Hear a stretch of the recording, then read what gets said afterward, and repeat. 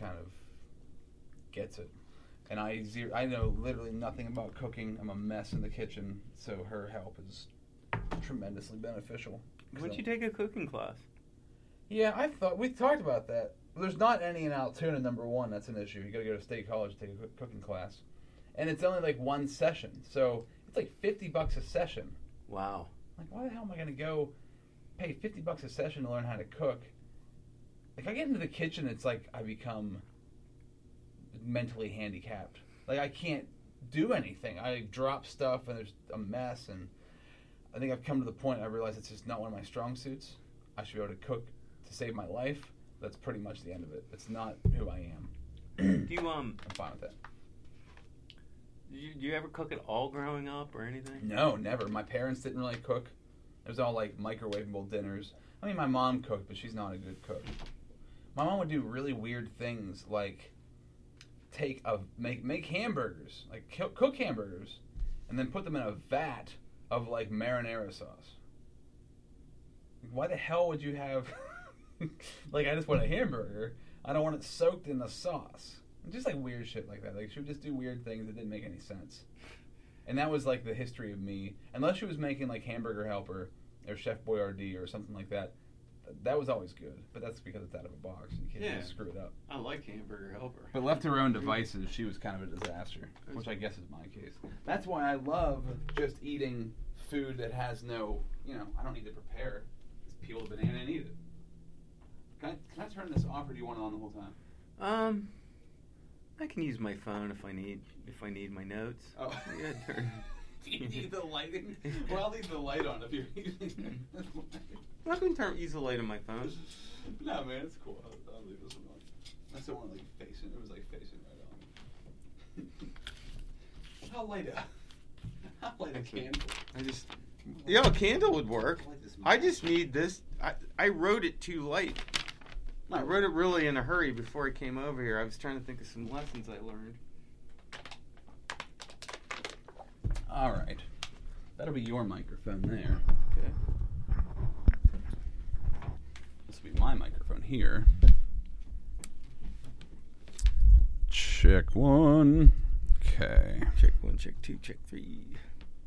I'm glad to hear things went well with the Black Dog. I told my father-in-law about it. He goes to the Black Dog all the time. He's like, how can I get in?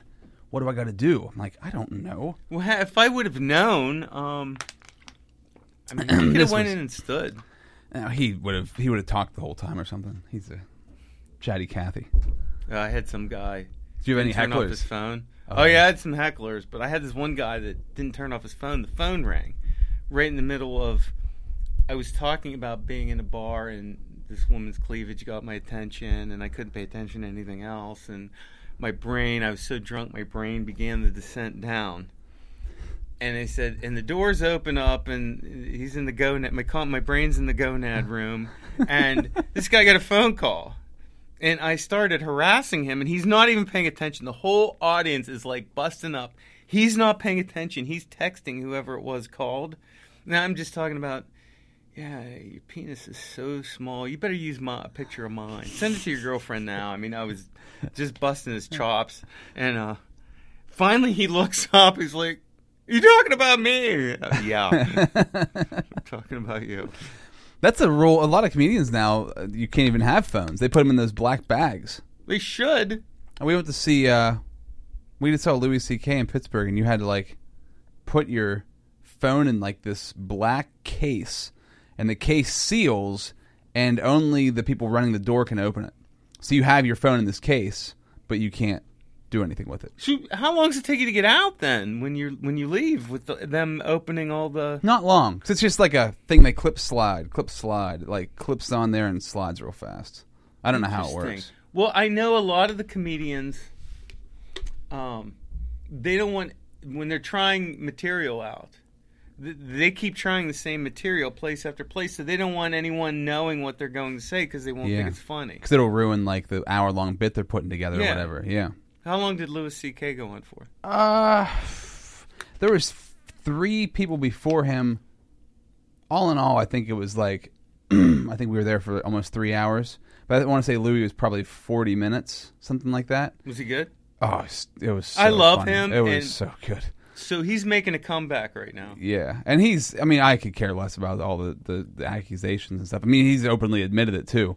But that, to me, when it comes to stand-up comedy, I mean, unless it's like Bill Cosby drugging and raping women, it's like, it just adds to the hilariousness of his life that he actually did that sort of shit. And he actually has admitted, not directly in past stand-up, but he's like alluded to, he's made jokes about it. Oh, about him In the masturbating? past. Oh, Yeah. my God. He makes jokes about that all the time. Yeah, so it was like not. Yeah, so my wife and I, we could care less. He's probably the funniest stand-up comedian. Him, and Dave Chappelle, and a few others, like the best ever. So, he was so funny, and he was more dark than he's ever been. I think he was just trying stuff, and he was trying to like see how far he could go, and he was getting really sick. Like his one bit, there was one about fucking babies. There was something about that. That got pretty bad. And then, yeah, he's just going for it. Like, he's just going for it. Wow. Not him doing it. It was somebody else. I can't remember. That's one thing about stand-up. When you go to see it, I can never remember what was so funny. I can't remember the bits. But, yeah, he had some stuff. It was out there. Well, I saw something on that was really dark on the internet. He said he didn't want to give his body to science. He said he had an idea for a new business model. He said, put his body in a room where people could just do whatever they want with it. He said, people could fuck me in the ear, fuck me in the nose, come in my mouth. And he's going on. I'm like, oh, my God, I can't believe he's saying this. Yeah, he's the greatest. I don't know. There's not many better than Louis C.K. Just over the past, like, maybe close to a decade, though. If you watch his older stuff, it's not that good. Like, he wasn't that funny. But he gets better. No, he is getting better. better. He's gotten better, yeah. Did you see the last Saturday Night Live skit he went on? Probably. I can't remember what it... He starts off with, why did chicken cross the road? Well, there's a black guy following him. and I'm not racist.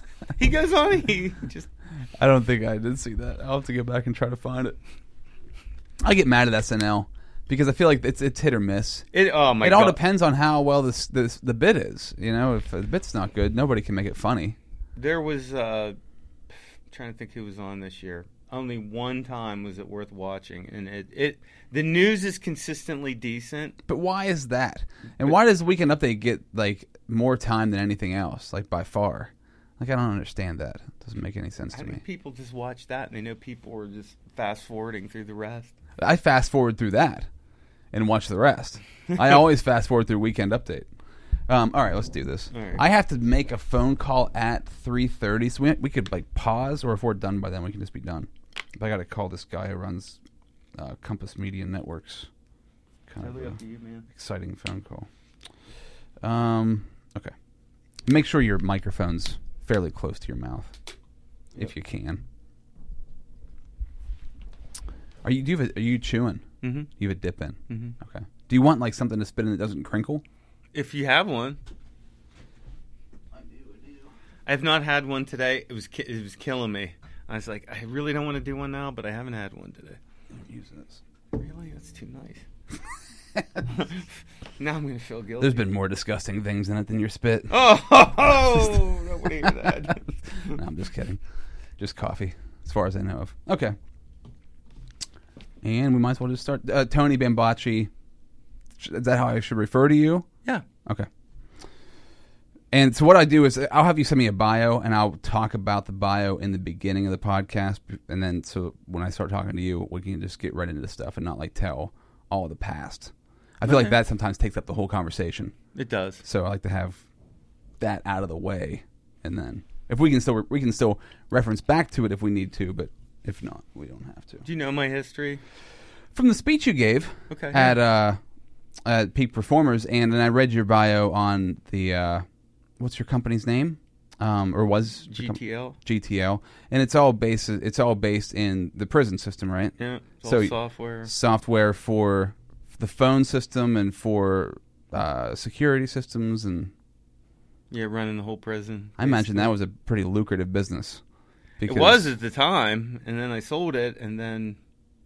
What, now it's not? It's saturated. I mean, is it really? Yeah, the consolidation phase has occurred. Let's put it this way: 2 players control 94% of the inmate market right now. 2 players. Well, you had what it said, like 80% at some point or something like that. Is that right? Is that what it said? I had 80% of county corrections. This county. Okay. There's state systems and there's federal. Man. Yeah, So- I was tearing it up. So 2 companies run all of that.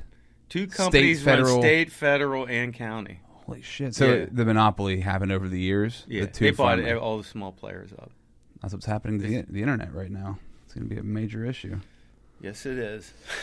It's turning into it quickly. Okay. Ladies and gentlemen, welcome to the show. Today, Tony Bambacci is here with me. Tony, thank you for being in the studio. Oh, thank you, Rob. I appreciate it. I'm super excited about this conversation. So let's just jump right in the way I always love to jump right in, because I'm fascinated by how over time you find things that you wish somebody would have told you when you were much younger, and it could have changed the course of your life if you would have known about that thing when you were 10, 15, 20 years old. So do you have an example of something that you've learned? It could be this past year, or it could be just in the past decade or whatever, that would have impacted you a lot when you were 10, 15, 20 years old. Would have changed the course of your life or your business or whatever that might be. Sure. I would say the number one thing that I know now that I didn't know then is it's very important that you go out in the world and tell everybody what you do. Expand the number of connections you have in this world we live in, because you never know where your next customer is coming from, your next idea, your next big break. It can come from anywhere. Mm-hmm. I mean, mine came from a sociology professor at Penn State University who was playing racquetball. That's where my biggest break came from. I mean, it was just making a conversation with somebody at the summit. I mean, that's where my first break came from. So while 99% of the people that you tell what you do to may never, ever call you and use your services, it's that one guy. So the more people you tell, the more one guy's potential you have out there. Yeah, and I think that's a huge point to make, because how many people, and I host some social media seminars locally, and I hear it over and over and over again, people who don't want to tell their story or tell their idea because somebody's going to come along and steal it. Like, I don't want to tell anybody because somebody's going to grab that. Like, listen, your idea is not that revolutionary and groundbreaking that nobody else thought of it. Like, you can tell people, like, you should be sending that out there, but I think that's a very limiting mindset to have. And a lot of people have that mindset. They're stuck in that thing of, like, I have this great idea, but I can't release the information. So they're just going to spend eternity, the rest of their lives, trying to somehow get it off the ground without dispelling all the details about it. And I agree with you. I've seen that happen many, many times, and there are very simple ways and inexpensive ways to combat that. I mean, if you get someone to sign a non-disclosure agreement, they're cheap. Download one from the internet. Make people sign it. There's proof. You told them on this date your idea. Simple. I would say that one of the other lessons I learned when you deal with especially big companies that you're telling ideas to, it's important that you have intellectual property protection, whether it's a trademark, and I've been sued many times by people to stop using their name, but I had a trademark to protect me. Or, well, in the early days I did not, and I couldn't use You found that out you name for a had one? product. Yeah. And then, I've been sued for patent infringement before, and those cases are very expensive. And if you have no patent protection on your product, then it costs, a patent lawsuit can cost you $2 million whether you're right or wrong. Man. And that's the sad truth of it. But if you have your own intellectual property that you can exchange with another company, you can avoid those costs. So another example of a lesson learned. Whenever you're going through stuff like that, because that's one of the things I always look at is, man, I never want to have to deal with lawsuits. But when you get to a level where you're big enough, you're going to have to, because somebody's going to try to sue you for something Absolutely. eventually. Yeah, it just happens. They just want something. And how does that weigh on you as a person? Because you said you've been through multiple lawsuits? Yes, sir. You personally, or the company, or was it a little bit of both? Always the company. Okay. Yeah. So you're protected, number one, through the company. Personally protected, but it's a big hit to your EBITDA, Yeah. your bottom line. I mean, you have to put money into a budget bucket that you didn't plan on spending for a lawsuit, and it drives you crazy because it's like an unexpected and unnecessary expense that doesn't move the business forward. Yeah. It's like you got to put the brakes on Pretty just much. to deal with that thing and get through it. How personally, like, how did you get through those things? What was the stress level like? Like, how did it affect you in your business? Because that's something I look to, like, in the future. You get big enough, it's probably going to happen. I mean, to prepare for it's kind of difficult, but maybe to mentally prepare yourself. Like, how am I going to react in these sorts of situations when you're dealing with somebody, especially if you know they're just doing this to gouge money out of you, and that probably would just get under your skin. What was that like for you? Well, once you get over the shock, for example, I had just come back from vacation, and I played the voicemail on my office phone, and there's a voice from a guy from a competitor's company that says, "Gee, I really hate to do this to you on voicemail, but I just filed a patent infringement suit against your company in the Eastern District Court of Texas. Call me to discuss it." And you just stare at the phone. You look up to the heavens and you say, "What did I do to you? Right. What did I do to deserve this?" But At least you just went on vacation, I guess. You got the vacation out of the way. I did. I was before relaxed. you came back to that. It was like someone put heart paddles on me, though. I was jolted back to business. Yeah. I would say this, though: if you have a really good attorney, I would say to have those in your contact file. Have a different attorney for every scenario that can happen. Oh, okay. And know who's good and know who's bad. So, for example, our attorney was the attorney who won the patent infringement suit against the BlackBerry phone people. Oh. So he was really good, and he basically said, "Look, I think we can win this case. It's going to cost you $2 million in the long run. It'll take 2 to 3 years to settle." He said that the discovery process was going to be brutal. We'd lose focus on our business because all our people would be deposed to undergo scrutiny from attorneys. Mm. And he said, if you can settle it for somewhere significantly less than $2 million, I would do that. And so that's exactly what we did. Oh, okay. To avoid the whole process. Yeah, we went to the other company and we said, "Here's our books. You can't get blood from a stone. What do you think's fair? Do you want to put me out of business? Okay, fine. If you want to put me out of business, I will give you the $2 million. Mm-hmm. And then we're done." He said, "No, I don't want to put you out of business. That's not my intent." What was his intent? His intent was to get create a monetary stream of IP royalties for the extensive patents his company had. Oh, okay. And so he wanted money to pay it indefinitely. So we did. And it's a funny story. He actually came to Altoona, and we cut the deal at Dunkin' Donuts. Oh, yeah? At a table.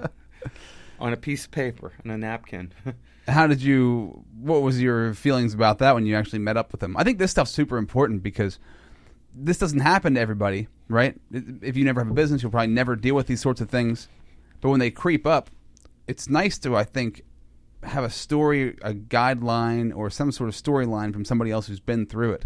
So, like, when you sat down with him, where was your head at in that moment? Were you feeling calm? Had you been going through this long enough that you were not, like, on the boiling point? No, I've learned one thing you learn in business is to control your temper. Mm-hmm. And I went in open-minded, and my intent was to throw him off guard by being completely transparent, by showing him my financials, okay, my audited financial statements, so he knew they were accurate. I gave him the phone number of my accountant and said, "You can verify these numbers; these are true." So let's try to work on something. And in fact, he didn't even make me pay the number. He gave me 3 years to pay him.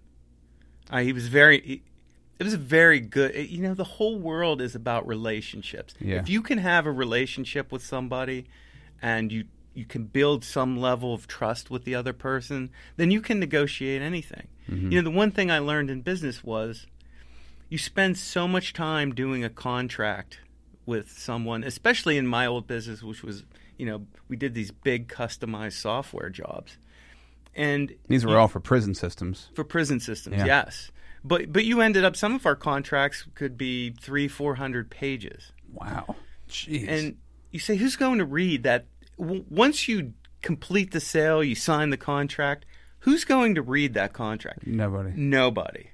Nobody. So contracts, in my opinion, are a necessary evil, but they're only there for when trust breaks down between the two parties. Mm-hmm. And you have to go back to that contract to say, no, this is what you said you were going to do. Mm-hmm. And you're not doing any of it.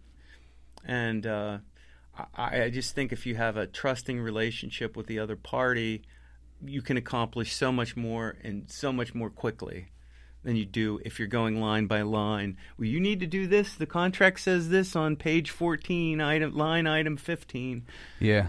And it's all about relationships when it comes down to that. And I think you're totally right. I say this to people all the time. If you have an issue with somebody, and especially this applies to like kids in high school or college or whatever. If that one person that you think you have such a problem with, that you think is like your arch nemesis or whatever, if you and that person were locked in a room together and had to sit there and deal with each other, you'd end up finding some sort of common place. That's right. And you would not hate each other anymore. I honestly feel like that about anybody. Even people that I don't like necessarily. I guarantee if I was locked in a room with them and we had to just be ourselves with each other, we'd end up being cool with each other.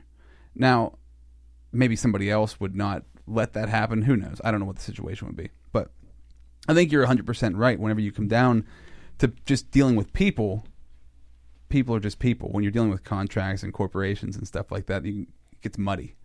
It does get muddy. In the mess. I think social media and email and all of our electronic forms of communication have only served to make it easier for people to hide from each other.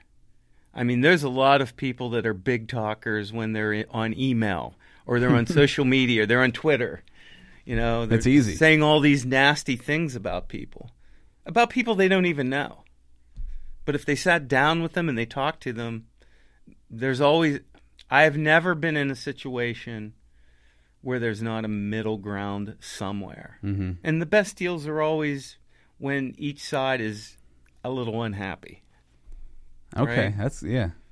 Because if one side's totally satisfied, the other side's not going to be. The other side's devastated. Yeah. You might have a customer, for example, who hates you because you took everything from him. You gave him nothing. Mm-hmm. Why do that to people? Yeah. Find the middle ground.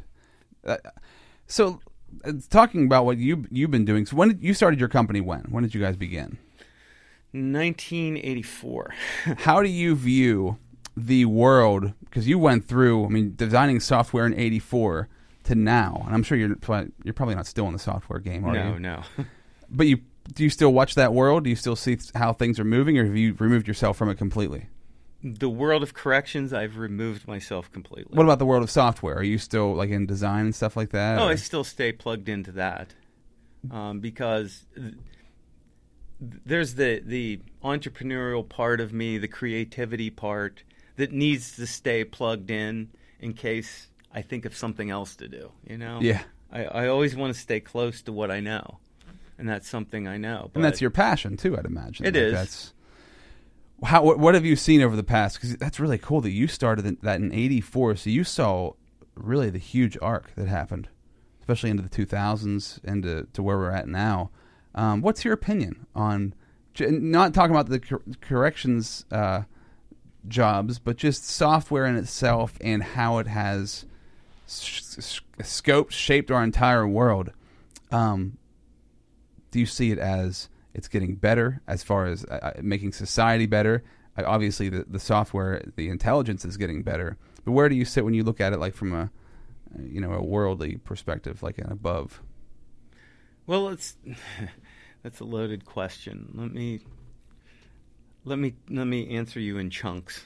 Okay, yeah, because it was kind of a big question. So from a purely a technology perspective, it's interesting to me how little it's actually changed. And I'm going to tell you what I mean by that. Okay. Because you'll say, that's not true. It's changed tremendously. And I mean purely from this angle. When I started, there were mainframes, and everything was centralized. Mm-hmm. Now, you had green screens, yes, I know that. But everything was hosted on a giant centralized mainframe. And then with the advent of the PC, you got personal applications, and everything became client-server. You'd put a little mini system in your office, and everyone in your office would access that centralized file server.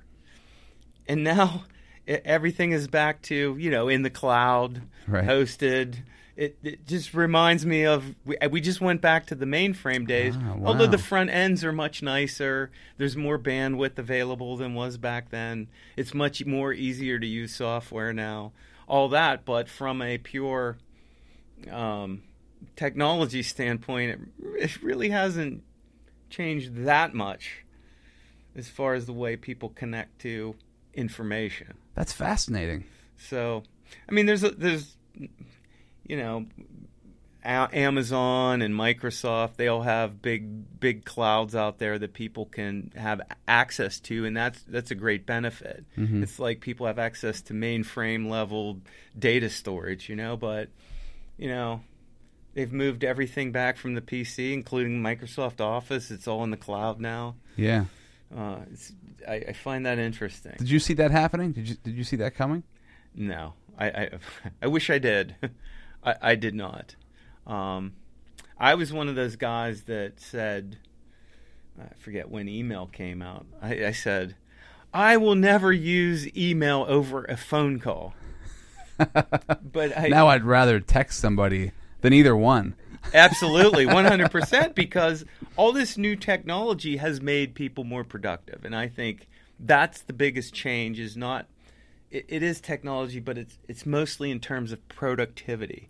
People are so productive, they load up their plate with far more work than they ever did. They're stressed out, but they're harder to get hold of. Mm-hmm. So trying to actually have a live conversation with someone, that can take days before they call you back. Yeah. I understand it's so much easier to do an email or a text or.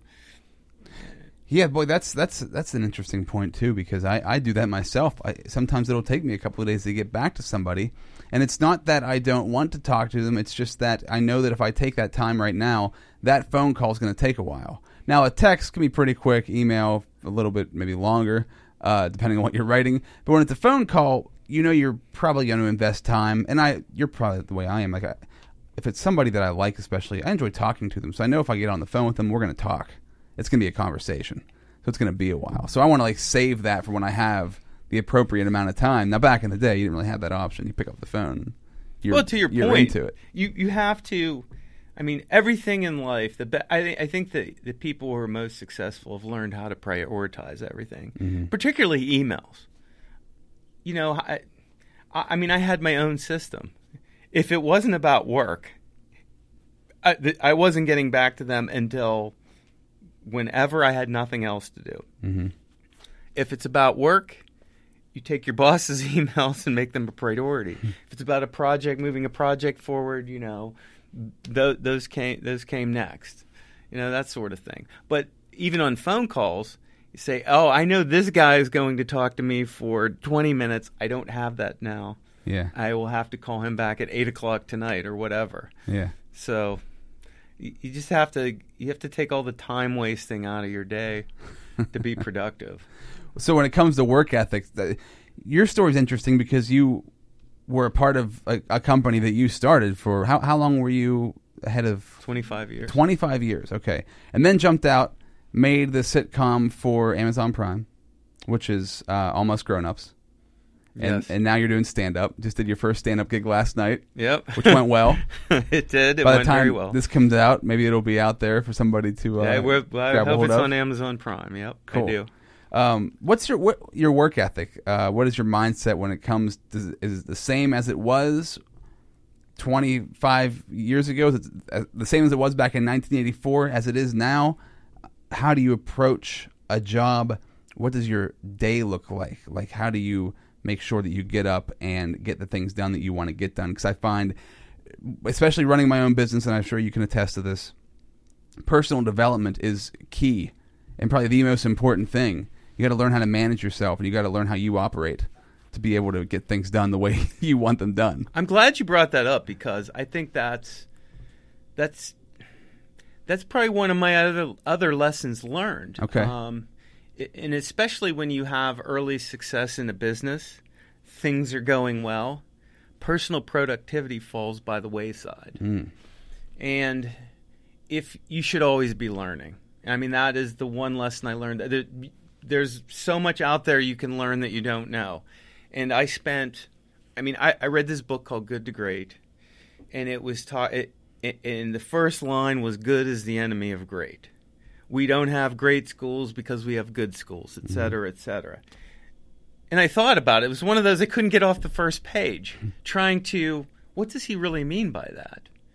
And, of course, the book goes on to explain what he means by that, but really as we become complacent with just good enough. Yeah. And the only way we can take it to the next level is by self-improvement and learning new things. Whether it's reading a book, and by the way, reading a book doesn't do it. It's taking what you read and implementing it into your business or your life. I mean, that's where the gains come from, not just by reading it. Oh, that was a good book. I'll put it on my shelf. And yeah, that's the first step. That's you gotta only read it the first. first step, right? Because once you put it out of sight, out of mind when it's on that shelf, right? Yeah, and I think that's what I mean. I've done that many times. You read a great book and it's so powerful, and you write down notes, and it was very impactful. Then I'll think like, oh man, now I got to implement all this stuff. Where do I start? And then I don't start, right? Because it's like there's too much. Where do you begin? So that's a huge piece of it. So as far as work ethic goes, making sure you're reading and implementing. But what is a daily routine that you like to stick to, or has that changed over the years? Or how it's complete. It's so different from what it was. Well, remember, 25 years of my own business, sold it to a company that was owned by private equity, and I worked for them for 7 years. Okay. After that, you had to from. I did not have to. I actually enjoyed what I did. I liked learning new things. I learned a lot. I learned so much from people who were smarter than me and had done way more things than I've ever accomplished in my life. I mean, our CEO started a cable company in Venezuela. He was an executive at Verizon. If he hadn't left, he'd be the CEO of Verizon today, I believe. Wow. He was a very smart man. He was a hard taskmaster, but he taught me a lot. And I think, though, that post that, I mean, obviously, you come to a point in your life where you say, okay, I've satisfied my level of income and I'm comfortable. What can I do now? What can I do now that stretches myself as a person and think outside the box? And I think what I do now is I don't have to do anything. Mm-hmm. So to force myself into a routine, I create a sense of urgency in my brain that really isn't there. So, for example, if it's 7 o'clock in the morning, I could sleep till 10 if I wanted to, but I force myself, I force my brain to get up and I exercise. So I spend a lot more. I spend, an hour and a half every day focused purely on my health, if not longer. So I stay in shape. Then I write. I make sure I write an hour a day, whether it's a book that I want to write, or it's a screenplay or something, just so I keep my brain active, right? And then I have different people that ask me to invest in their businesses, so I'll usually review materials they sent me. And then I make a lot of phone calls toward the afternoon about those business investments, mostly doing due diligence, that sort of thing. I check the stock market a lot. I watch that. I keep up on the news. I make sure I read different news posts from the Wall Street Journal or something like that, so I stay on top of things politically. And then I usually I do things like this podcast. I do, speeches on leadership. I talk to college classes. I do all that because I like getting up in front of people, number one. But number two, I enjoy helping people. I think that's a role I want to ride off into the sunset doing, is helping others. Mm-hmm. And I think one particular way that I can help others is with social media. There's so many people who grew up without social media, number one, and number two, don't want to even try it. They don't want to be on Facebook. They don't want to be on Instagram. They don't know what Twitter is. But they want to grow their businesses. Yeah. And they don't realize that, you can't put an ad in the newspaper anymore. You can't pick up the phone and do cold calls. You can't do email blasts because they go to the junk folder. Yeah. And if you want to grow fast, learn how to use social media effectively, and you can grow faster than you'd ever dreamed of if it's done right. That's right. 1,000% agree with you. Absolutely. I think what you said there, like at the beginning of your day, getting up and working out and making sure that you're writing, like focusing on you first, like the first thing in the morning. Making Absolutely. sure the you time is super important. And I've been doing that recently. I was getting up an hour before my son got up. Now I get up an hour and a half to 2 hours before he gets up. Because I know the rest of my day, I'm going to be itching to try to get in me time. And the less I get in, the more frustrated I'm going to get. So if you just get up earlier, you can get it out of the way. Nobody wakes up early. I mean, most people don't. So you can kind of get your stuff in before anything else happens. Now, you have the luxury now. Your kids are older, they're grown up, and you can do your own thing. But I feel like at any stage in your life, when you get up and start focusing on you, making sure you're exercising, and writing is so huge. And you probably are in a circle of people that do these things on a regular basis. But for me, I mean, up until maybe 5 years ago, I didn't know anybody who really read. I didn't know anybody who really wrote. Nobody. We just watch TV and watch movies and play video games and waste our lives, right? Not saying I don't still enjoy some of that stuff, but there's so much power in sitting down and writing, sitting down and reading.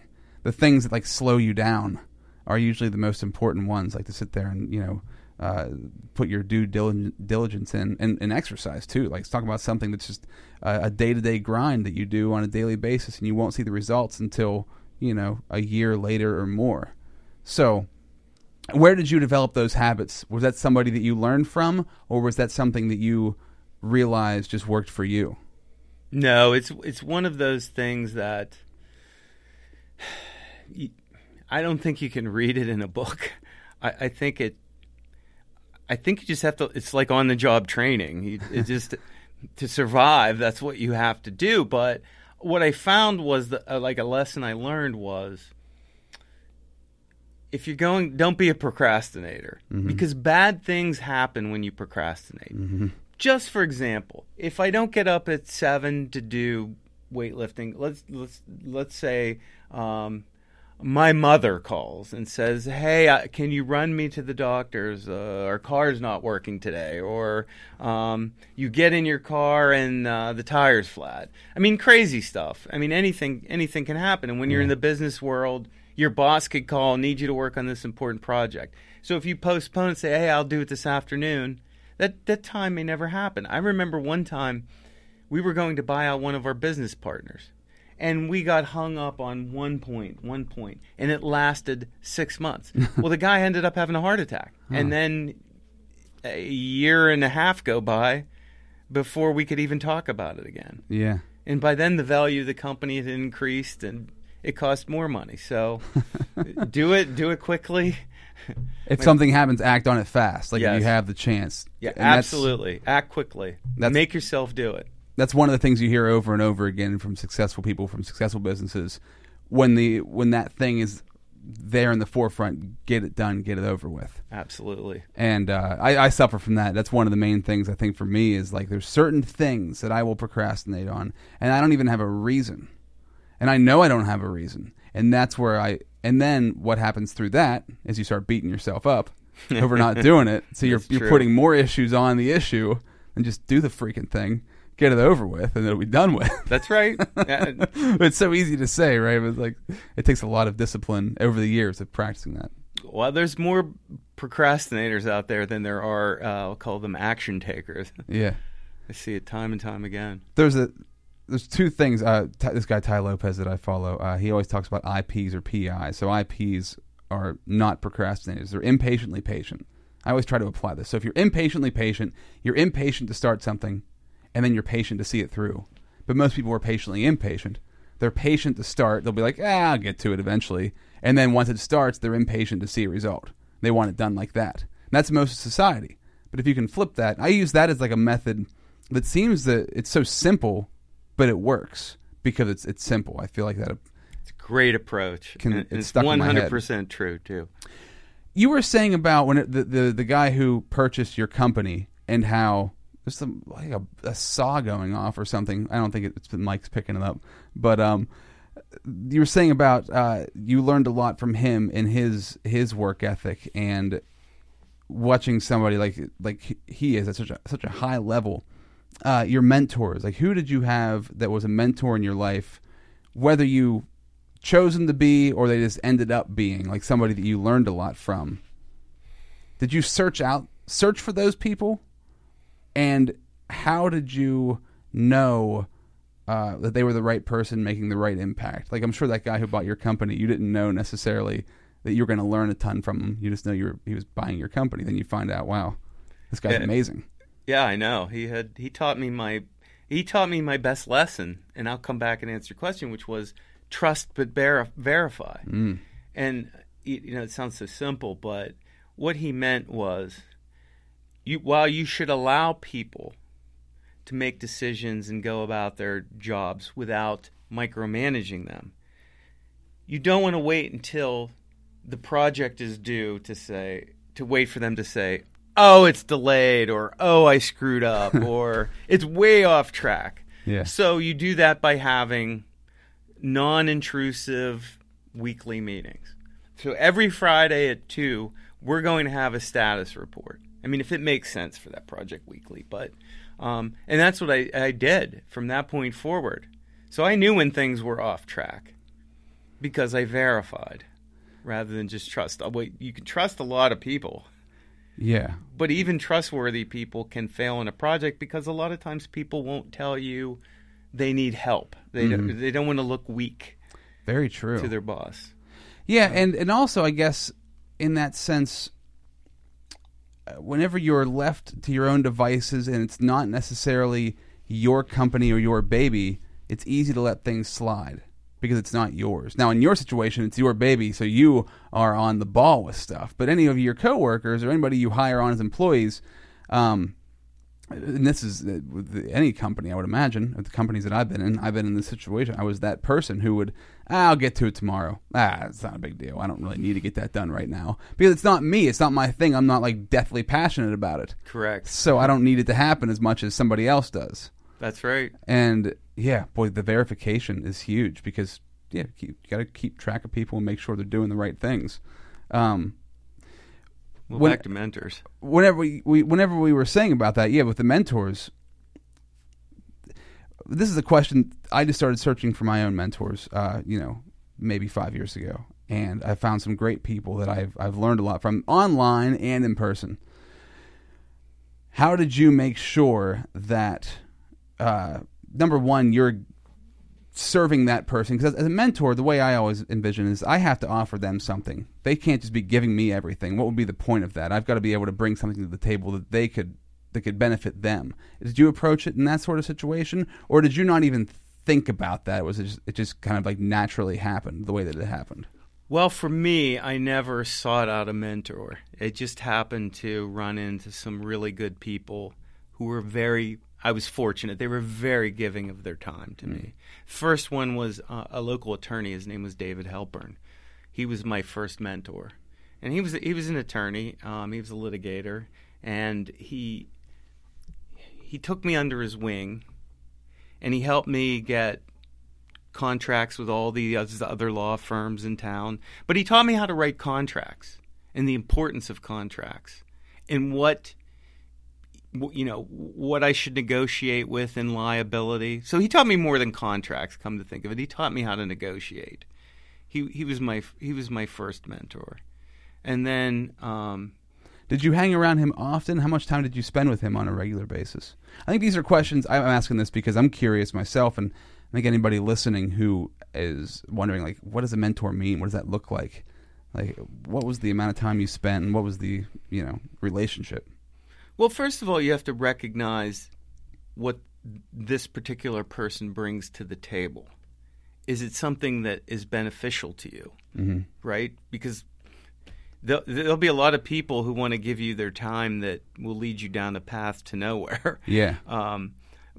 But he was a really smart guy, and you recognize that instantly. Usually the ones who come out of the woodwork to try to help you are the ones maybe you want to stay away from, because they're the ones who are just looking to blow some steam. They just want to talk. Yeah, that's right. You don't want a total talker, that's for sure. Right. You want someone who's a good listener that hears your problems and helps you fix them. But I put in his computer system, so I spent a lot of time there initially putting it in, and then we just go to lunch, have a dinner every now and then, talk about issues. But he was an attorney, but he was also an entrepreneur. The guy had a very creative mind. He had a lot of great ideas, and we talk about them. And while he didn't know technology, he was into technology, and my give back to him was teaching him what technology could do and not do. So he would bounce things off me. Yeah. You were probably very valuable to him, being in the world you were in. What year was this? Was this like in the early years of your business, or where were you at? Yes, very early years of our business. So, especially in the early, mid-late 80s, if you found somebody who knew about technology, knew about software, you wanted to get near that person, because it was, still is a very misunderstood world, and very confusing and complicating to the outside person. So I imagine you were very valuable to him just as much as he was to you. Oh, yeah. Do you think that just kind of looking at what you did as a job, because it seems like you're a very fun-loving guy. I don't know you that well, but it seems like, obviously doing the sitcom, which is comedy, doing stand-up, you like to have fun, you like to laugh. I like to make people laugh. You don't like to laugh yourself. Oh, I do like to laugh. I never laugh. I just make people laugh. I don't get pleasure out of making myself laugh. My question is, because this is something I struggle with. I love entertaining. I love doing. I have a radio show. I love making comedy because it's fun. I struggle with the serious ends of business. So when it comes to contracts, when it comes to negotiations, when it comes to structure, I'm not exactly it. I guess it scares me / bores me, but I know that if I would dive in and start to learn it, I would probably start to really like it. It's just taking the time to do that, I guess, and I guess maybe telling myself that I'm not that person. And the more I tell myself that, the less I am that person. So what were you like? Or are you kind of a mix of both? Like, where you're fun-loving, like to make people laugh, but also have a serious side that can really buckle down and get things done? I'm almost never serious. Okay. This is the most serious you'll hear me on the show. Same here. I'm not very serious myself either, but on this side, I'd like to be, because it's a good way to learn. Listen, again, it comes back to communication and having a bond with the customer. I feel like I never had to ask someone for the sell. By the end of our relationship, not our end of our relationship, but I'll call it the end of the sales process, they would ask me for how much does the system cost, when can you put it in, all the right buy signals, because I never wanted to feel like I never enjoyed taking money out of someone's pocket. I'm a giver, not a taker. But I felt like if we became friends and I saw the value I could provide to them, I was giving them value, and that made me feel good. And once that happens, naturally you need a contract, and they turn them over to the lawyers, and you have your own lawyer. So I've learned that if there are things you're not good at, then you need to hire somebody to do those things for you. Yeah. Like, the old saying, you should hire slow and fire fast. Yeah. I was the exact opposite. Hire quick, fire slow. I never enjoyed firing anybody. I hated it. really hated it. And so the longer you take to feel out that person, make sure they're the right person, then less likely you're going to have to fire them down the road. Spend more time getting to know them and hiring them, then you won't have to go through that process of chopping their head off. No, that's right. But when I actually built a system to learn how to fire people in my head. This was the process. Make that person aware of what they did that was so wrong. Tell them in very clear terms, if you don't do X, Y, Z, you will be fired. Mm-hmm. And if they don't do X, Y, Z, with clear conscience, you can walk into them and say, sorry, you didn't do X, Y, Z. I told you this would happen, and now it's happening. It's just like what people tell you in books to deal with your kids. Yeah. If you constantly threaten them with something and never follow through with it, you're just noise. You're just crying wolf, yeah. They're not going to listen to you. Well, I guess like what you said with trust but verify, right? Mm-hmm. You're giving them the information so they can trust that what you're saying is legitimate, so that, hey, you're on the chopping block. If this doesn't happen, you got to go, which is very honest and upfront, which I would appreciate if my boss told me that, right? That would be a great thing to hear. But then if you don't follow through, then you know why. It's not like this sudden thing like, what the hell did you fire me for? Right, but that's what happens. Yeah. In reality, in the real world, that's what happens over and over again. People don't know why they got fired. My old boss, the thing he would do was he would get you in a conversation about something that you both enjoyed. So you'd be laughing, hamming it up, like having a good time. Then he'd slap you with whatever it was. And it was like this. I understand why he did it, but it was a terrible method.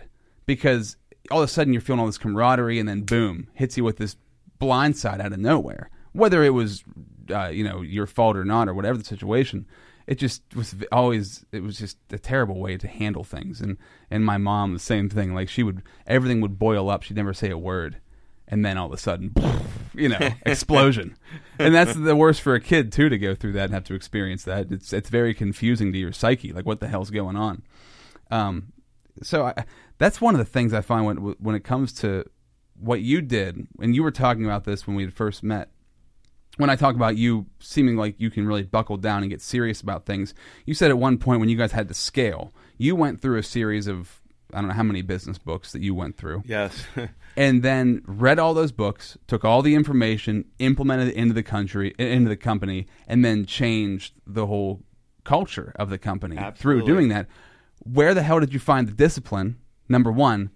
And maybe it was just in you, maybe you don't have a specific answer for this, but it seems like that was a very, that's a very straightforward, logical business kind of move to take all those steps and implement all that. So how did that it happen out of like extreme necessity, like that it had to happen and you were the only person who was going to be able to do it? How long did that whole process take from the beginning of reading the books to implementing everything? And what was your thought process going through it? Did you feel, because I feel like I would just be very back and forth the entire time. I'm like, I got this, I don't have it, I'm a mess. The whole thing's falling apart. And I feel like I would be juggling that throughout those months or years. So what was that like? Yeah, it's a great question. I think it took 3 years to implement. Okay. So it wasn't overnight. Yeah. But I'm telling you, people give me books to read like, Who Moved My Cheese? And I know a lot of people love that book, and I don't. I've never read it. Good. No, just kidding. Now, Good to Great was the first book I read that inspired me. Mm. I mean, I put that book down, and I was totally committed. That I was complacent. I was happy with the way things were because I had enough money. But I wasn't building anything great. Well, that spoke to you and your company directly at that time. Well, it spoke to me. Yeah, I mean, I read that book and it spoke to me too. But I wasn't where you were when you read it. So I mean, I imagine even more so. It meant. Well, we were doing somewhere between $4 and $5 million a year in sales. I just felt like we were going through the motions because we were a good company. Not to say we weren't a great. We were a good company. We weren't a poor company. And by poor, I mean we were doing things. We weren't like screwing projects up or anything like that. I mean, we were running well. It's just we didn't challenge ourselves, and I thought we were capable. We had great people. I thought we were capable of something better than what we were doing, and so. I talked to the leaders of the company, and there's another great topic. You should always teach people the things you know, so that you're building leadership chain below you, right? Mm-hmm. You got to have those leaders, because when you want to turn the ship around, you need everyone's buy-in. And if you have the right leaders, they're on board with you. They'll do whatever you want to do because they believe in you. Yeah. And you believe in their ability to turn that ship around. And so we said, listen, this is what I want to do. Here's the plan I came up with. And it took me 3 weeks to come up with just a general plan of where we wanted to be. This is after you read all the books. This is after I read the one book. Good to great. I said, I'd like us to get... By 2010, I'd like us to be at 55 million in sales. And I paused for effect, and they all looked at me like, you are freaking crazy, man. There is no way we're going to go from 5 to 55. So let's put this in perspective. So you, from 84 up until what year was this? 2000... This was like 2003. Wow. Okay. So now I'm getting a better idea. So that was a long time of being good. Decades of being a good company. Yes. So I thought this was like in the early phases still. I don't know. We had like this 50 employees. We were just cruising along. Okay, I got you. So that's what really, that's huge then, that you guys were complacent. Doing well, but complacent for many years. Yeah, we were consistent, you know. We got to that first million, we got to 5, and then we just said, yeah, this is nice. Everyone's making enough money. No one's complaining they're underpaid. Yeah. Everything's going well for us. And we were on cruise control. Yeah. And after they got over their shock, I said, this is how we're going to get there. And I laid out the plan of everything we had to do. And I said, if we do this, it will work. I know we can do this, and it will work if we can do all of these with 100% efficiency, accuracy, and execution. If we do all this, if we can execute this, we will hit that number. And they said, okay, let's do it. So we had a big company meeting, and we got everyone on the same page. I laid out the same plan for the entire company. So this is what we want to do. Some of you aren't going to make it because if we're going to scale this operation, I need more out of you. And some of you don't have the skill sets to scale that we need. I will pay for your education. It's on you. You can go back to school. You pick and choose and tell me what you need to do to get to where you need to be. Some people did. Some people didn't. And those people, you know, fell off the ship. But once again, you gave them They had the opportunity. Notice. That's right. And you were going to pay for that opportunity for them to advance. Absolutely, 100%. Out of the, you say you had 50 employees? Yes. Out of the 50, how many got on board and did it? I would say everyone but 10. Maybe we lost 10 of those people, but we ended up with a company of 150 people. So we were adding people. So you had a pretty good team. I mean, you and the guys at the top, and then your employees below that. I had a great team. I had a level of leadership for my position that was probably 3 deep. So if I got hit by a bus, next man standing could take my place. And I told everybody knew what I did. I was very transparent. I didn't hide things from the company. Yeah. Everything was laid out for them. They knew what I was thinking at all times, and I communicated with the entire company on a regular basis. I feel like you're the kind of boss everybody would want. Seems like not keeping things hidden, not holding all the cards, so no, people hate somebody that. could come in and people want to hold all the power, so nobody else can come in and take their place. And it's if you run things like that, it can't last. And you're going to build dissent. And well, my boss told me at my last company, the one I told you was a good taskmaster. He told me, type A people will hire other type A people, but if you make that wrong hire and you get a B person, they will hire C people. C people will hire D people. And he said, and that's how you build a company that will fail. Oh, wow. They hire people less than them so they don't overtake them. That's correct. He said, yeah, you always hire. I was never, ever afraid to hire someone smarter than me. I loved it. It was great. Yeah. I could bounce ideas off them. That's a huge trait.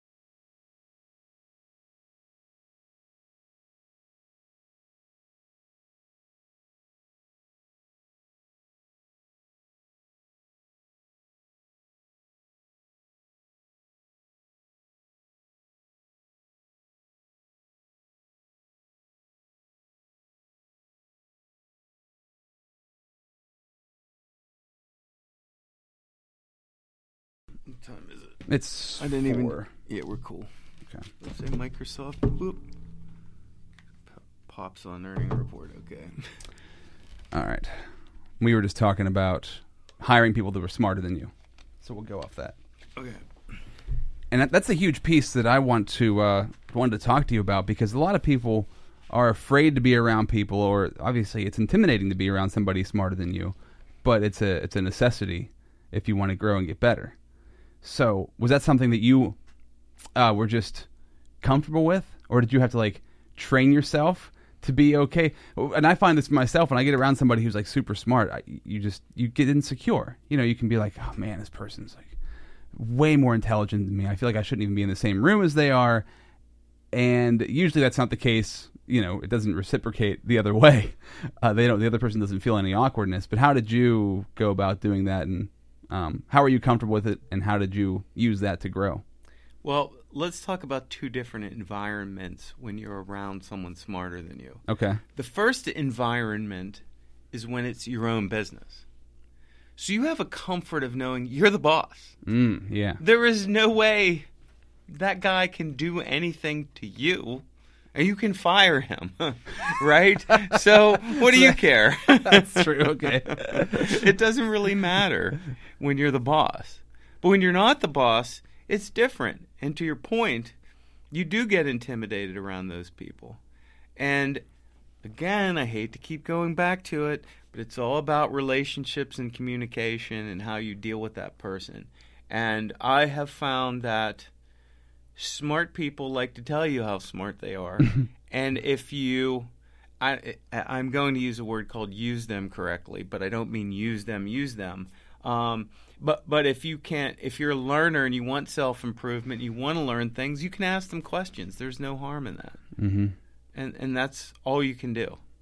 I mean, but if you're not a learner and you don't really care what they have to say, you're going to be intimidated. But you need to take what they know and absorb it. Have you been around very smart people outside of your business? Oh yeah. That oh my God. You yes. knew, say like you met somebody, or you just happened to be somehow in the vicinity of somebody that you really looked up to, or you knew was very successful, or you knew, if you got in the right circle with them, it would take you to the next level, and you're like, man, I know I have to find a way to meet this person or to build a relationship with them, but you don't want to be weird about it. You don't want to be creepy about it, right? But you want to still find the way to do it. How do you do that? Because I think that's a huge question that a lot of people have is like, number one, getting over the fear of talking to the person. Number two, feeling stupid because they are higher than you. And you want to learn from them, but you don't know how to. But then also just like, how do you do that and make it fluid? Like you're trying to engineer something that should be natural. And it's a weird situation to be in, I think. I think most of my skill set was developed in bars, talking to strangers. But it's no different, really. So, for example, in my last job, I talked to a lot of private equity people that worked on Wall Street. They were much smarter than me, not in every area of life, but in some areas, they were a lot smarter than me. Yeah. You learn to listen a lot, ask a lot of questions. Meaningful questions, not stupid questions, but meaningful questions. And would you plan things out beforehand when you met with them? Like, oh, I'm going to probably ask this and this. Like, make sure that you have like something ready to go. I always plan things out in advance. Okay. Always. Okay. I'm not good at off the cuff because then I ask that stupid question that you shouldn't ask. But expose yourself. Yeah, exactly. Expose myself as the fraud that I am. But no, you would find out. Listen, I got to tell you, I had a sales process that a lot of us used. This is one advantage of the internet. When you're going to meet with someone, whether it's a sale or it's for anything, a lot of the information about that person is on the internet. Mm-hmm. And so whether it's LinkedIn, whether it's their Facebook page, whether it's Instagram, you can see the kind of things they like, and you creep through the photos. Yeah. And you say, all right, there's got to be something in here that I can talk about to this guy that will help us bond. And you find out what it is. And if you don't do that, then at the very least, you better hope he has pictures hanging in the office so you could scan around the photos and say, oh, there's a picture of him fishing. I know something about fishing. I'll talk about that. Yeah. But the proper way to do it is to research it ahead of time. Learn as much information about the people you're meeting with as you possibly can. Especially now when it's so easy to do. The information's all there. Oh, yeah. Put an hour into it or 30 minutes into it even. You can figure out way more than 10, 15 years ago when you'd have to dig through God knows what or call their assistant or their family member. How would you ever figure things out? You're 100% accurate. I mean, just think about it from the standpoint of, at the very least, you'll know where they went to college. And if they're working on Wall Street, it's probably in a pretty impressive college. Mm-hmm. So you could talk about that. How tough was it to get into that school? What did you major in? My children are interested in that. Mm-hmm. Whatever. Just make something up. Yeah, find something. They'll talk about themselves. People don't want to listen to somebody who talks about themselves all the time. And I've learned this too, is that you're right on that, because whenever you feel like you can't ask somebody a question or you can't invite them to engage with you in some sort of way, if you're reaching out for help and you're asking them of their expertise and they can expound on that for a while, most people like to do that. They're happy to help when it's in their world and their realm and they can contribute. I feel like Do you feel that way with Yeah, yourself? absolutely. You love doing it. I love doing it. And I'm not even like up to a certain level yet, but I still, later on today, I'm going to Penn State to talk to kids. And I just like doing that because I think of myself when I was in college and had no freaking idea what I was doing and didn't even know why I was in college. You know, it's nice to go see some kids doing the same thing and hopefully help them out along the way a little bit. Hey, I switched majors 3 times in college. I didn't know what the hell I wanted to be either. What were the first two? I went, first I wanted to be a lawyer, and then, believe it or not, I had my first public speaking class, and I choked. I just froze in front of my entire class, couldn't say a word, which is ironic now because I'm a decent public speaker. But it wasn't always that way. And then I switched to pre-med, and I went there till I was probably a junior, and then I switched to math. So, wow. And then did you finish with math? I finished with math. Okay. Thought I was going to be an actuary. What the heck's an actuary? They do statistics for insurance companies. So, what are the odds that your 16-year-old son who just got his license will crash a car? That's how you price insurance. Yeah. So your passion then, because I love talking about passions and figuring out like when people actually find their passions and follow that through with life, that's usually the happiest people. Was this what the company that you built, the software that you designed in that world, was that your passion? Number one passion, or was it like a side passion, or did it become, the more you were in it, more of a passion? Like how? Because now that you're out, obviously comedy is something that you love. That's probably a big passion you had when you were young. So how did software fit in? Was it something that you were really into, or you just found that you were good at? Well, first let's take the for example, doing the sitcom, doing stand-up. That's about getting outside my comfort zone. Okay. Learning new things, trying new things. I like doing that. I like pushing myself.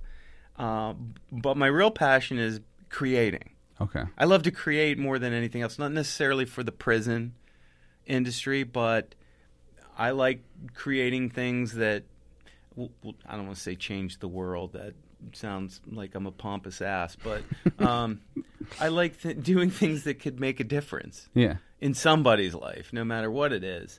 I mean, the prison business was totally an accident. I mean, we failed at so many things we did. And by failing, I mean, not that we weren't making money at the business, but they became, the business model we had was not sustainable long term for one reason or another. So we kept changing and trying to find our niche. And when we finally found it, it just happened to start in the corrections space. And once we found it, then the passion came for it. Okay.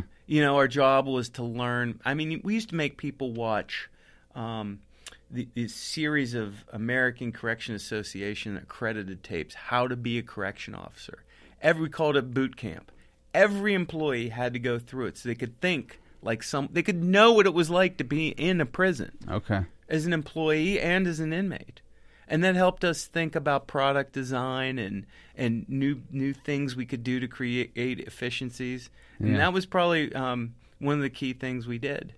Boy, that's good. Like the creating aspect could apply to anything. So when you love to create and that's your passion. Yes, absolutely. You applied that to an industry that you probably never thought of otherwise, which was the prison industry. You probably never thought like, oh, I'm going to go and design software products for a prison. That didn't register on your radar, but once you got in there and you saw the opportunity to create, that got you excited and to learn and to grow.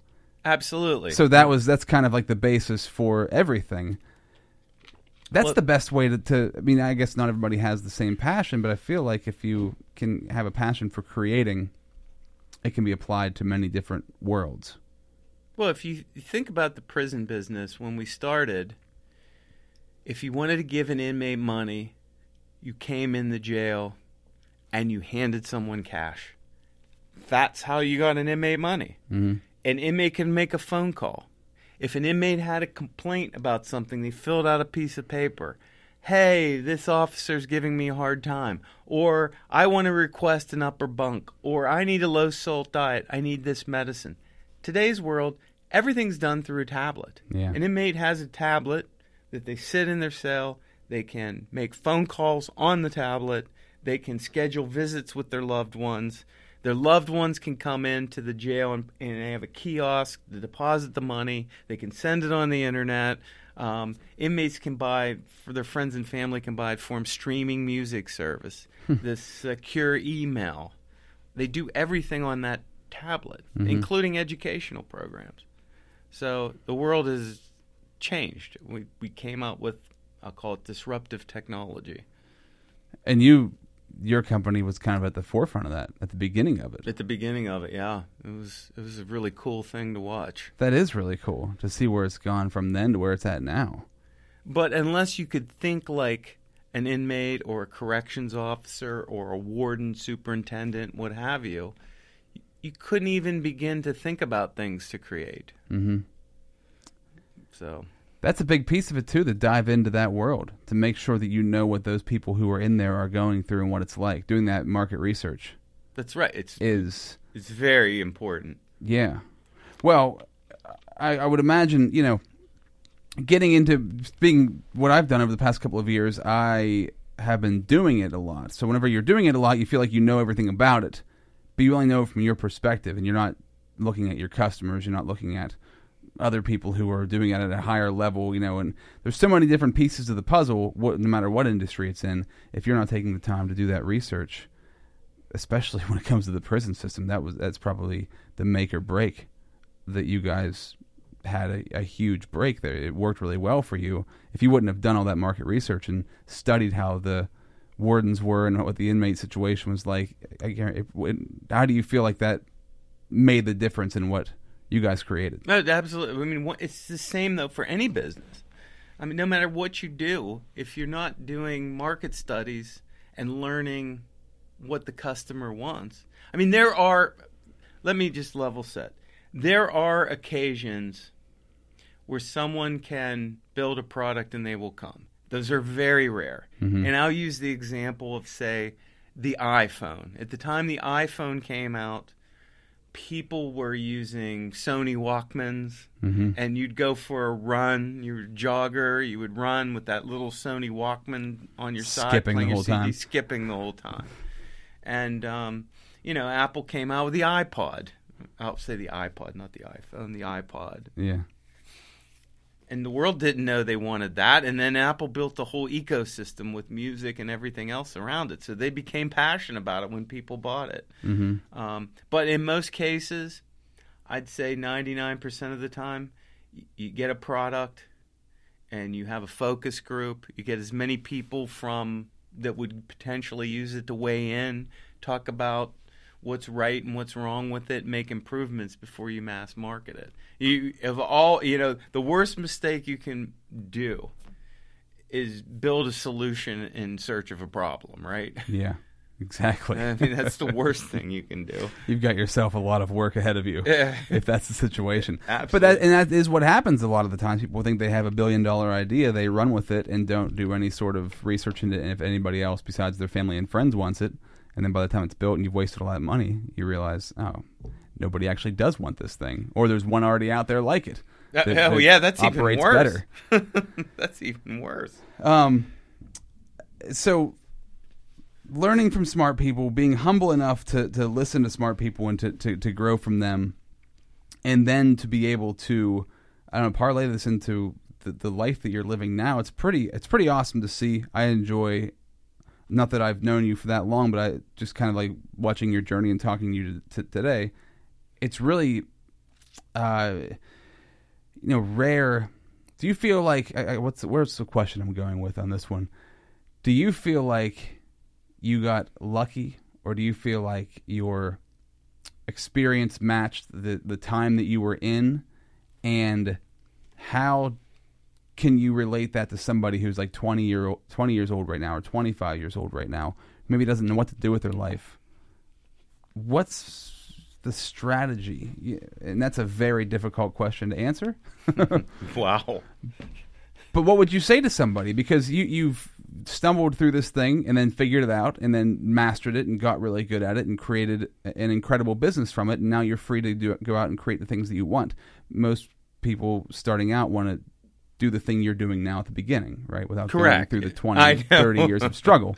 That's right. It's not going to happen. Yeah, it's not going to happen. So I guess, where should they start? If somebody is not even begun, maybe they have a job or they're getting out of college or whatever, what would you recommend they do? What would be the building blocks that you went through? Well, you asked a number of questions. I there. asked way too many. I confused myself. First, you talked about luck. And did I feel lucky? You know,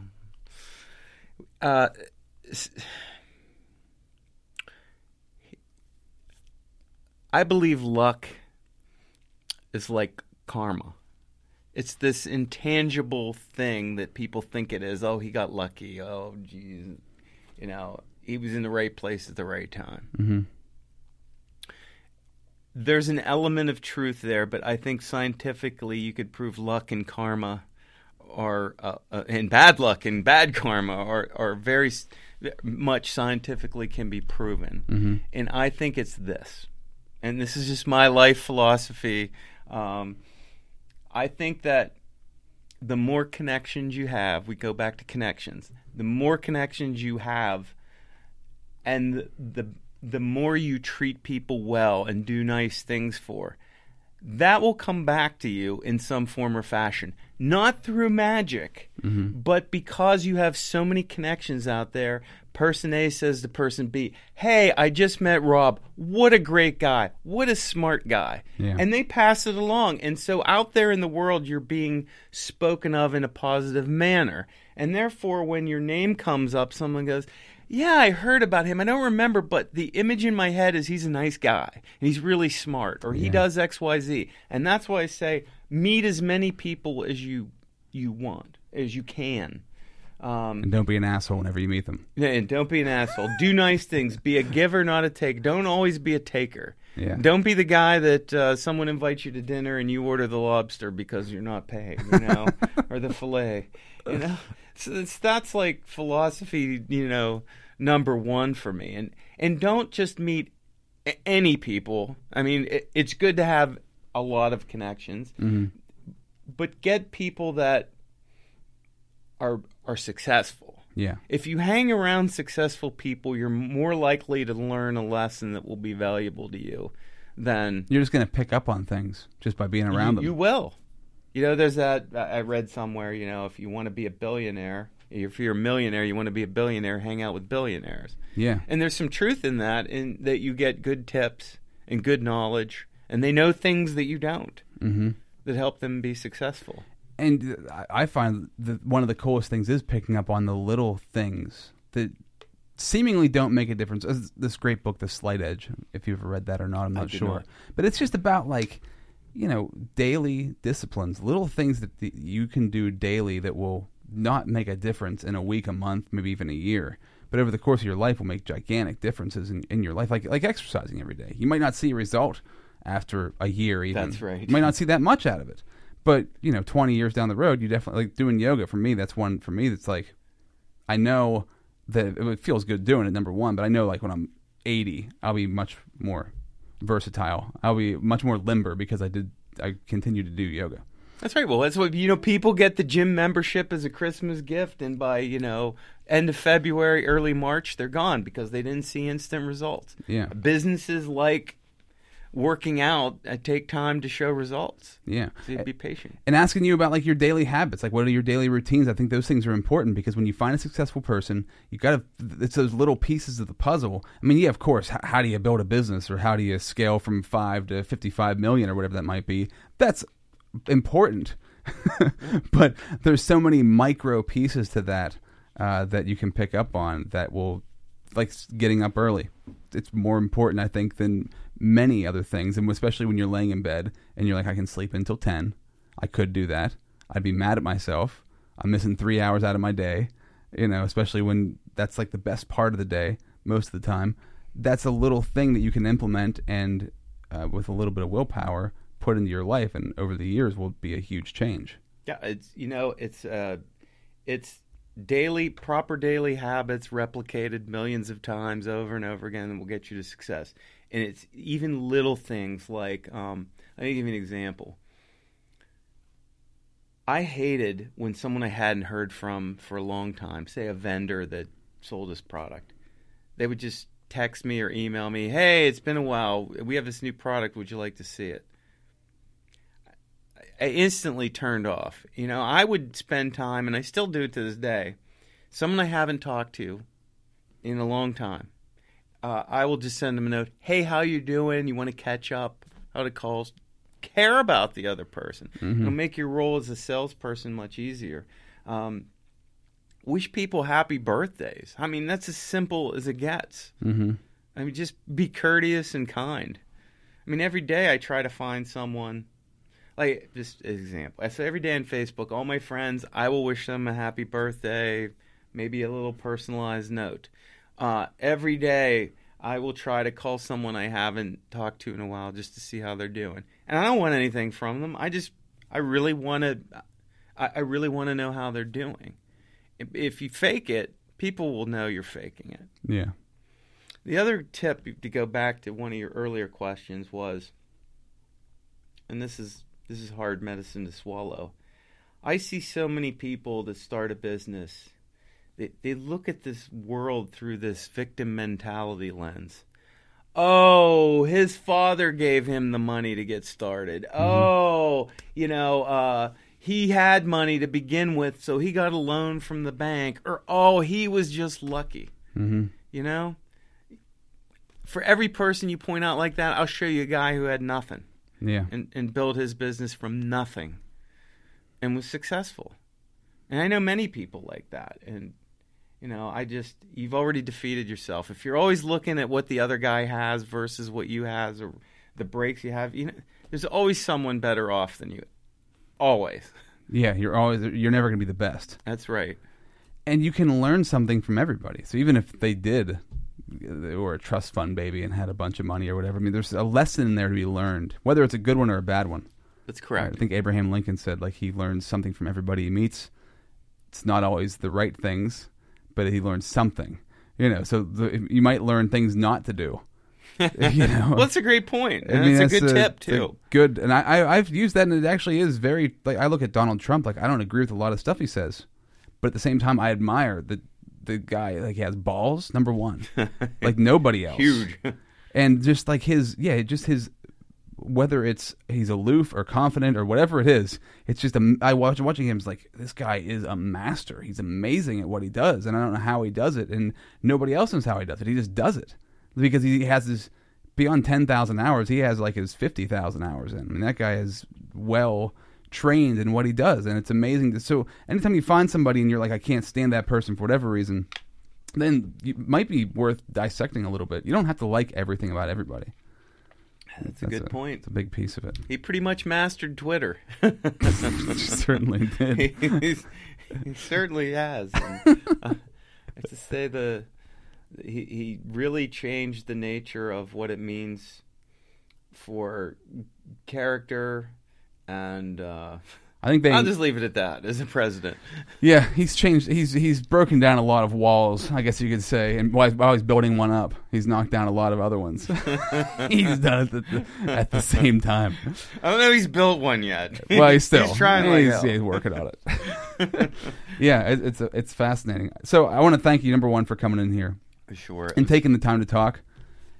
Is there anything you want to throw in that I haven't jumped on, that I haven't touched on, that you'd like to throw out there? Any notes you have there? Anything you're promoting? How can we find your stand-up? Where can we find the Almost Grown Up show? Yeah, so if you're an Amazon Prime user, you can search for Almost Grown Ups. It's free to Amazon Prime customers. It's also on YouTube. You can search for Almost Grown Ups there. The stand-up will be on Amazon Prime. Under the corporate name Stone Man Productions. Also have a new daily supplement drink coming out in June called Foya, F-O-Y-A, as in good for ya. Good for ya, I like that. Yeah. Is that yours, or are you in with somebody else on that? Yeah, it's a guy from Altoona. He lives in Sterling, Virginia, but he's from Altoona. His name's Chris Fideli.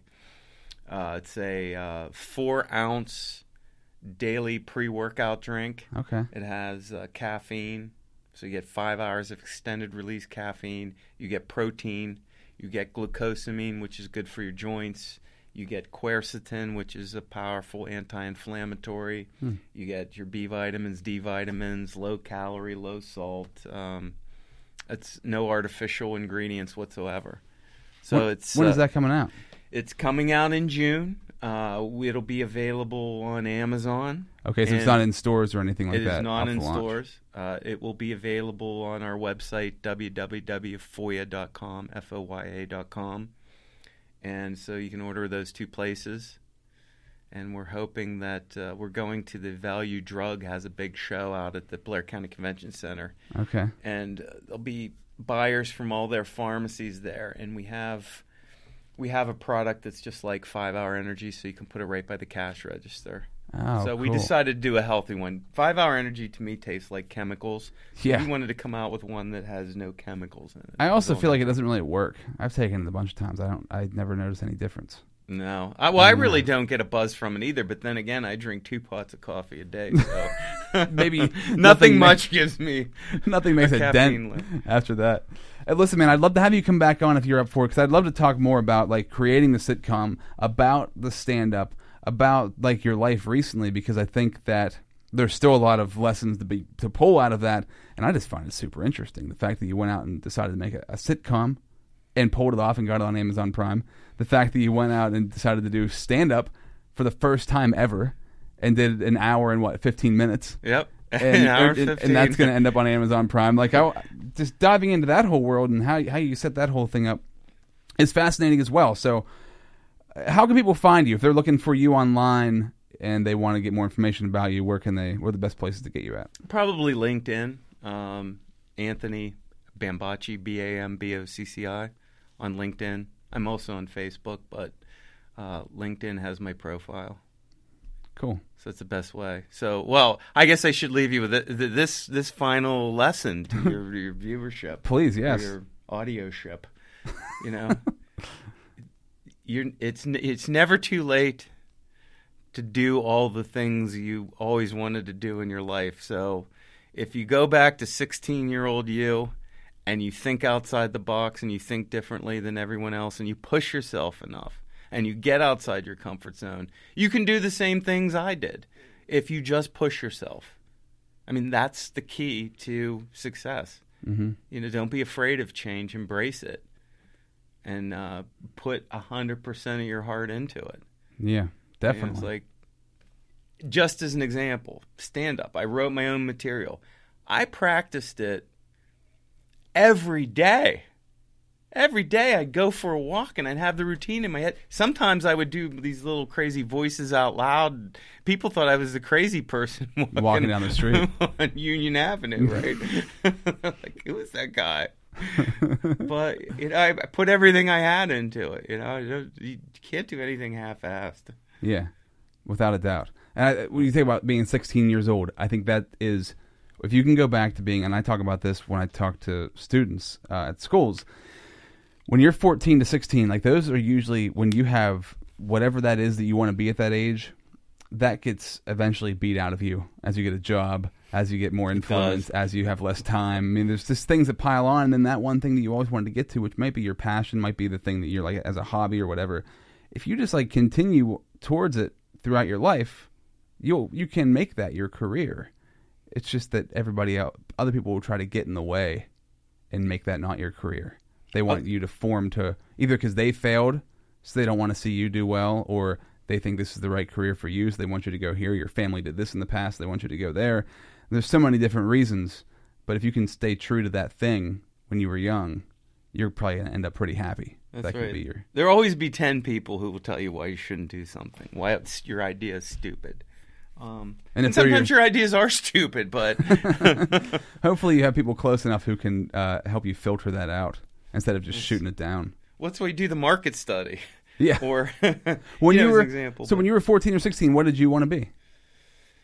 Oh, well, I wanted to paint and draw and play the guitar and create, be a comedian, and just all things like that. I always wanted to be a comedian. I always wanted to write a sitcom like All in the Family. I mean, that's really old. But I mean, that's but things where it like comes that. from, Yeah, I love sitcoms. That's all I watch. That's all I wanted to do is be like make people laugh. I enjoyed making people laugh. Yeah. And then you built software for prison systems. Yeah, man. That's wow. It's crazy, but you found passion in that, and you enjoyed doing it. I mean, obviously, look what it grew to. So, and then you came around full circle, back to what you wanted to do when you were a kid.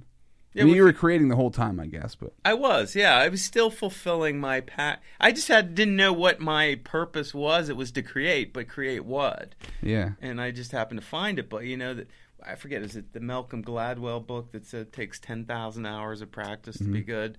Well, in the prison business, we went from like 1988 to 92 before we really, 92, 93 is where we started getting some traction. We probably had our 10,000 hours in, and then the more hours we put into it, that's when the ideas start flowing because we knew everything about a prison. There was probably like 15, 20 people at my company that could run a prison, and we hired a lot of people that worked in prisons, ex-wardens, ex-superintendents. man, that's smart. Hope people are listening to this, taking that advice, because that's huge to bring those people in. Oh yeah, they gave us insight we never had. They would tweak our product. We had our own focus group in house. Well, what do you think about this? That's not good. Do this. So you went to all of those lengths. I guess where you stopped was actually getting arrested and thrown in prison. That could have been the ultimate test to see what the prison system's like. Yeah, I didn't want to do that. That would be the one. Having been in so many prisons, visiting, right, and seeing what it's like to be in prison, I wouldn't wish that on anybody.